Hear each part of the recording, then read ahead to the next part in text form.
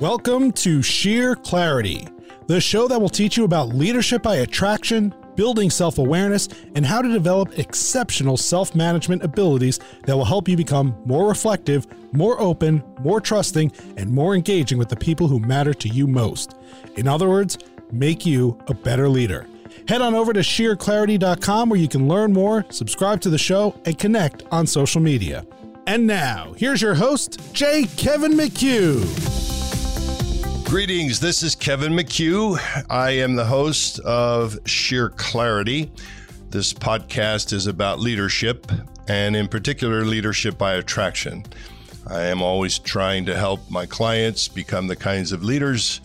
The moment they encounter others, the people on the opposite side of the relationship feel instantly warm, calm, at ease, psychologically safe, and drawn into the leader. And that comes essentially from a leader who has got a heart that's a caring heart. It's been evolved and developed to a place where you actually are able to put the needs and interests of other people first.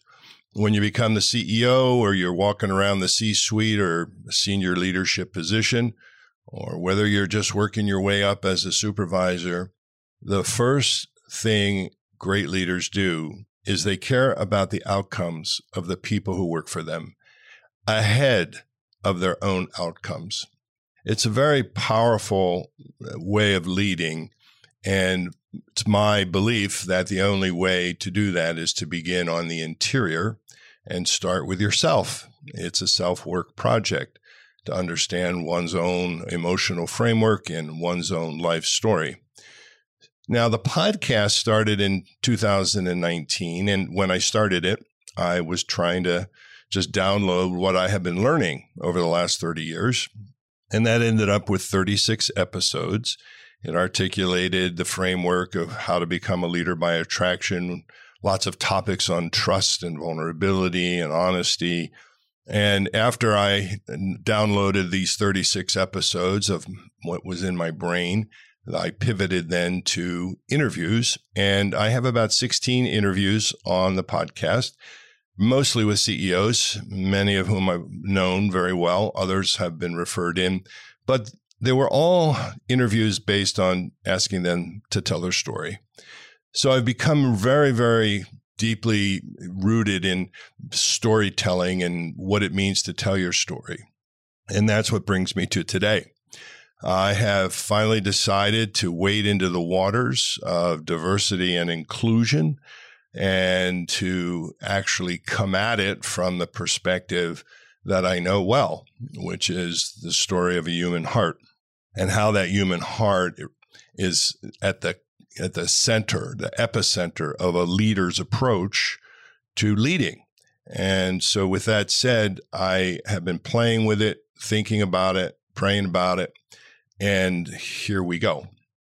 I've decided to do a 3-part series called the Diversity and Inclusion 3-part series, oddly enough.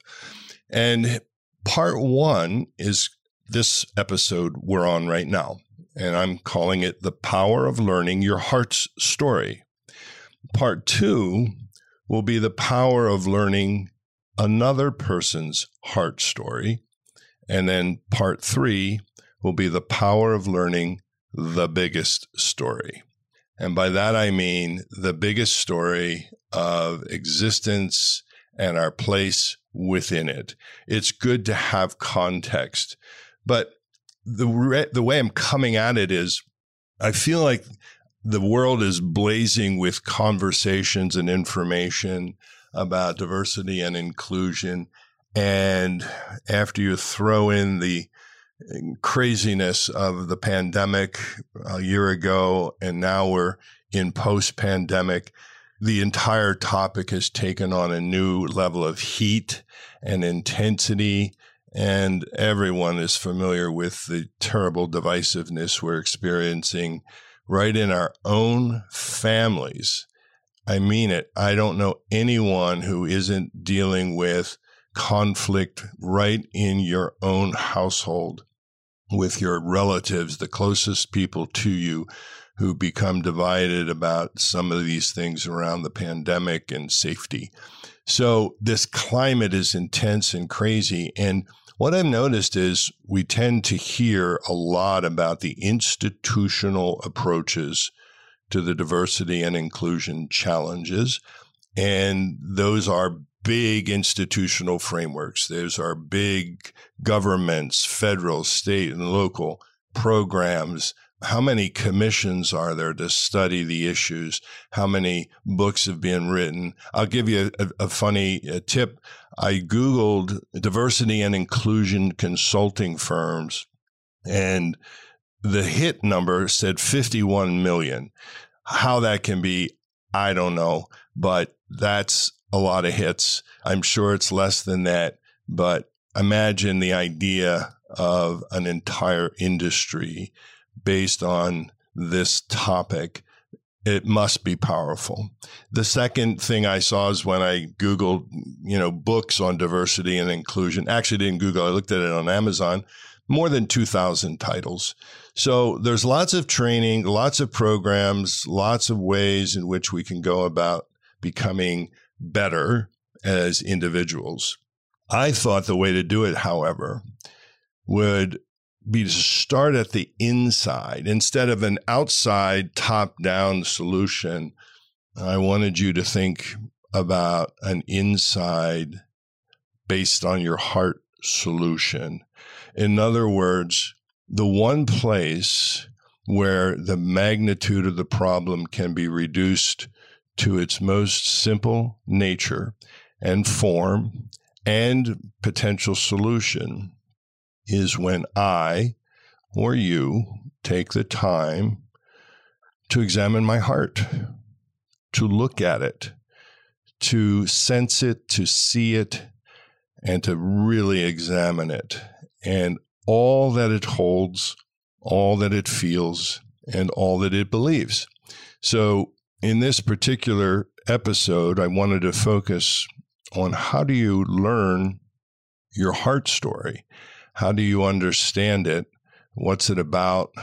And what are the questions that you should be entertaining and asking yourself?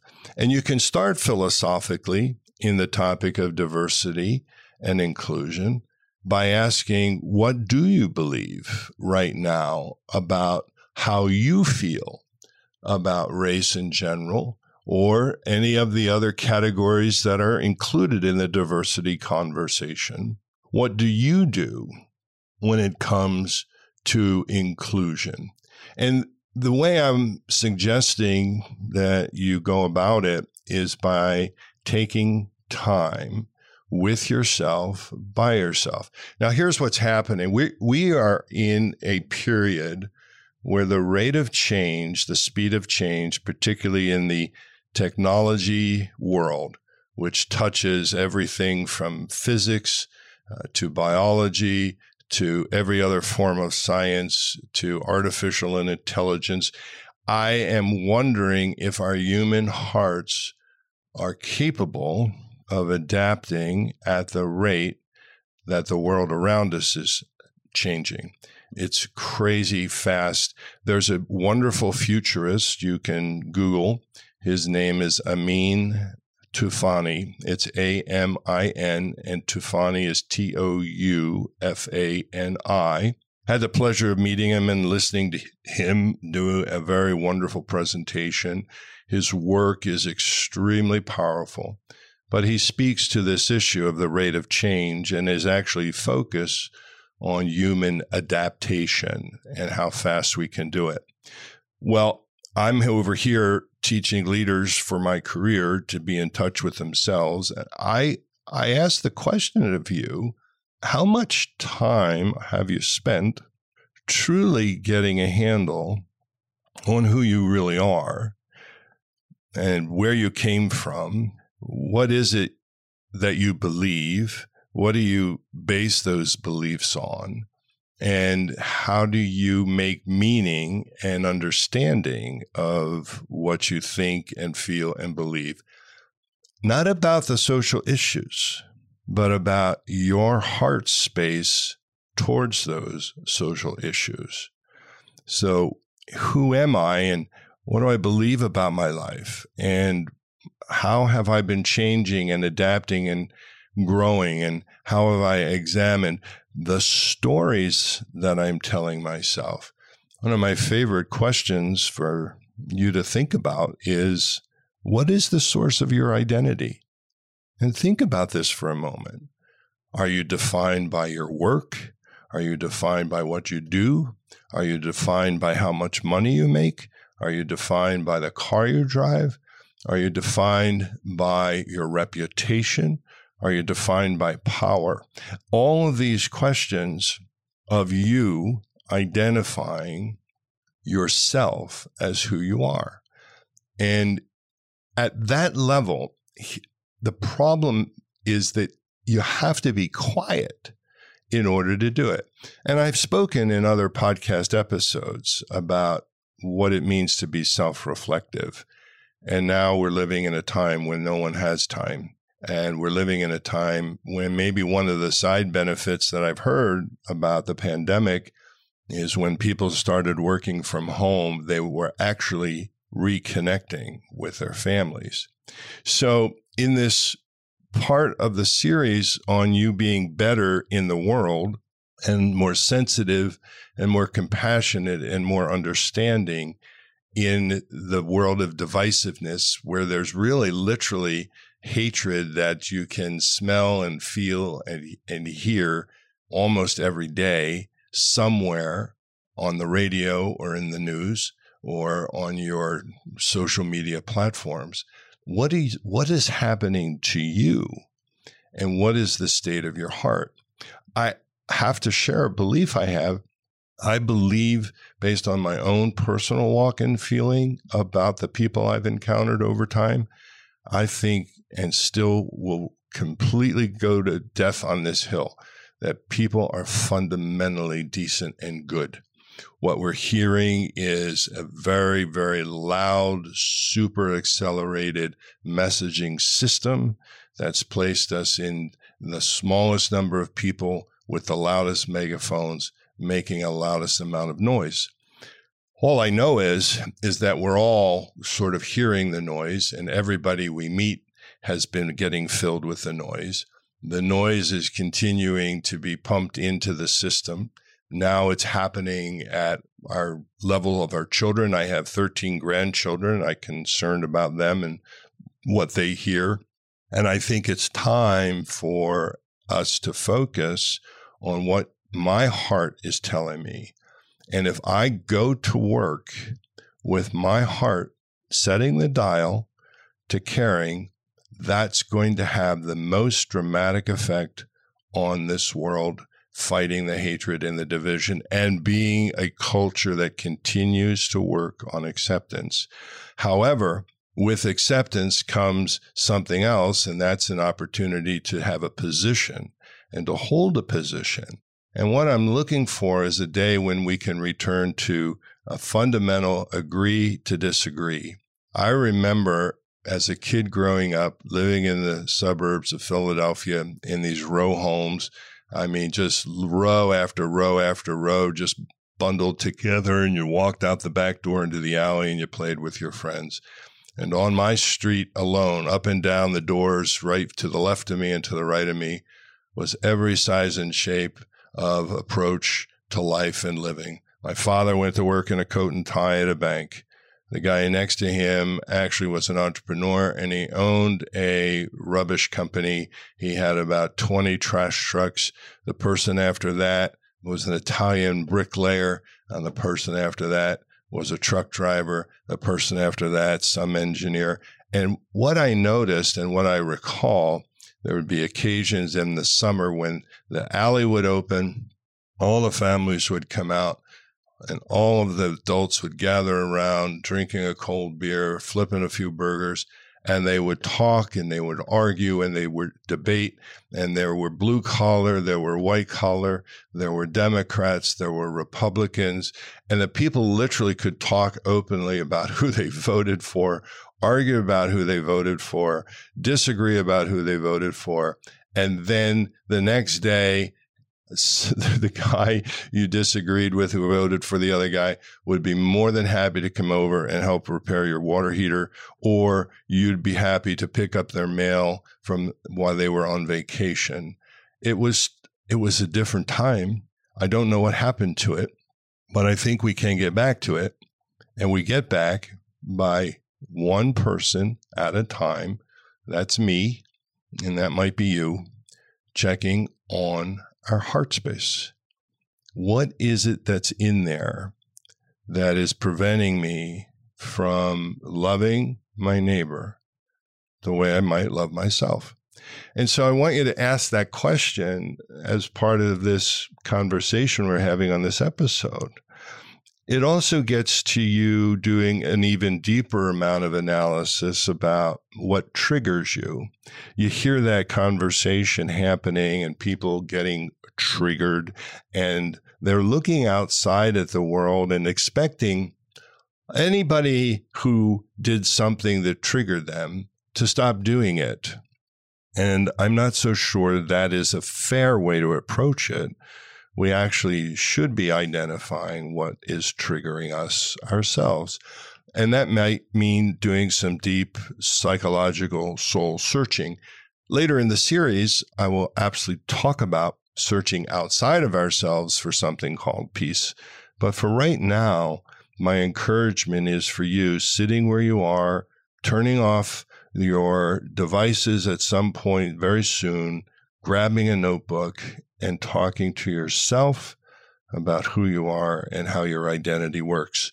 What I'm going to do on my webpage is I'm going to post a PDF for anybody who wants to use it to answer a number of these questions about reflection on your heart. I mean, your heart is the place where you hold everything that's human in one space. And all of the emotions are just part of it. Your belief system is part of it. The people you love is part of it. And your ability to go into the world is part of it. I think the diversity and inclusion challenge would be much quicker to address if every human owned his or her responsibility. Now, how does that translate to a leader? That just means to me that you walk your talk. A leader who is actually self-aware, self-conscious, and some way has found some degree of peace and self-acceptance. In other words, you're not perfect. You do make mistakes. Then I think that energy you carry to work every day, every person who works for you, every encounter you have with a customer, every encounter you have with a vendor, every encounter you have with an employee or a colleague, that is a moment of truth. It's heart truth.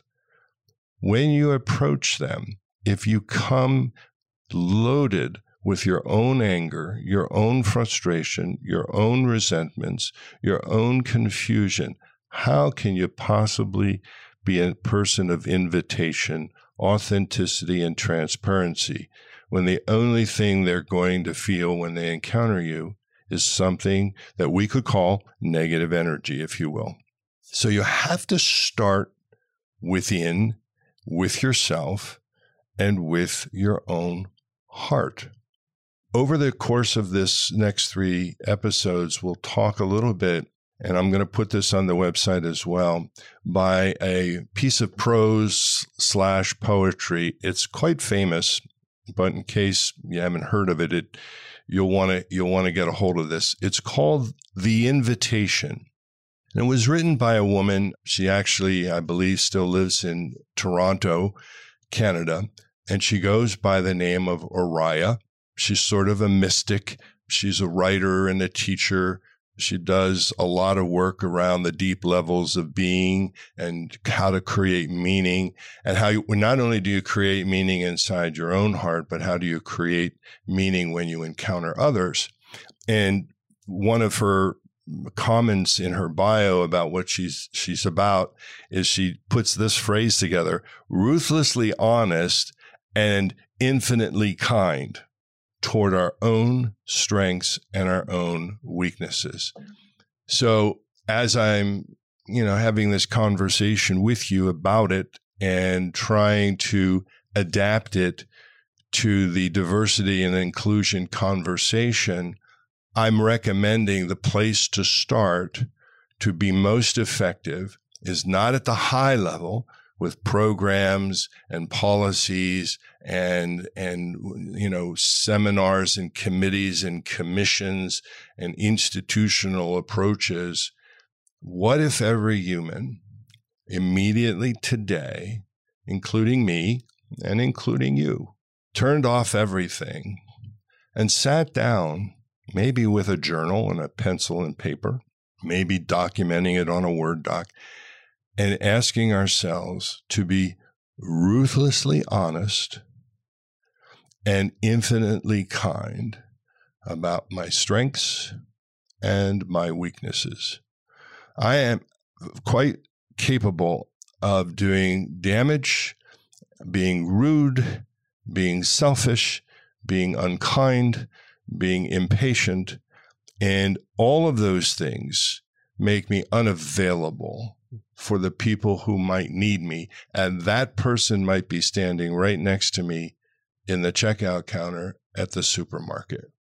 Even the reactions that we have with one another over masks can trigger something. And so what I'm looking for is the only person that I can really do any work on to be a better human in the world is me.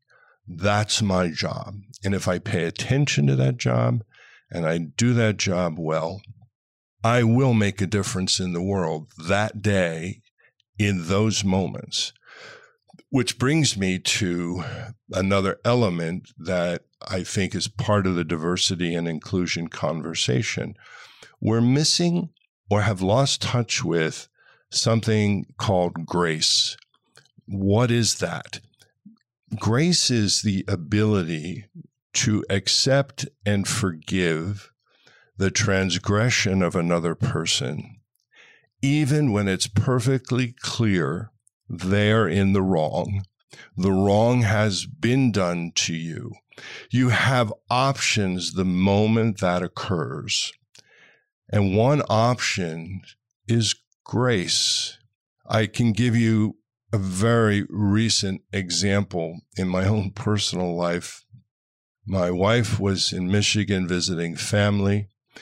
She was taking my grandson out for his birthday shopping and lunch. It's an annual thing. She does it with 13 grandkids. How she manages that is beyond me, but she should have Grandmother of the Year, of the decade, of the century for the way she does it. And somebody banged into her while she was at a stoplight. She got out of her car after making sure she was okay and my grandson Jack was okay. And behind her was a fairly big truck.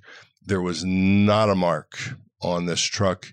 And on the back of her car, the bumper had taken the hit. And there was a reasonable little crease in it. You could see it. It was obvious. And someday maybe it'll get repaired. But she made a decision in that moment. She was running. She was busy. And the idea of calling the police and running a police report and running through insurance, she took a look at the bumper and she said, look, it's not a big deal. Don't worry about it. And the people, the driver and the passenger in the truck sort of looked slack-jawed for a moment and said, are you sure?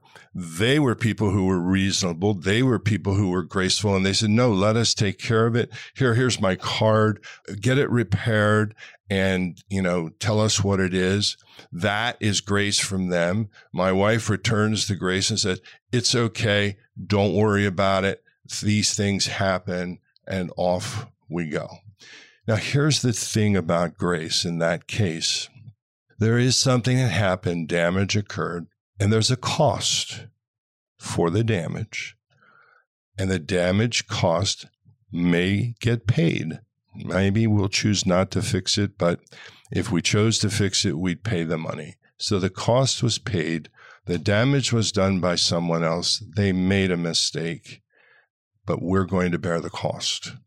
I'll talk more about that in the third part of this series.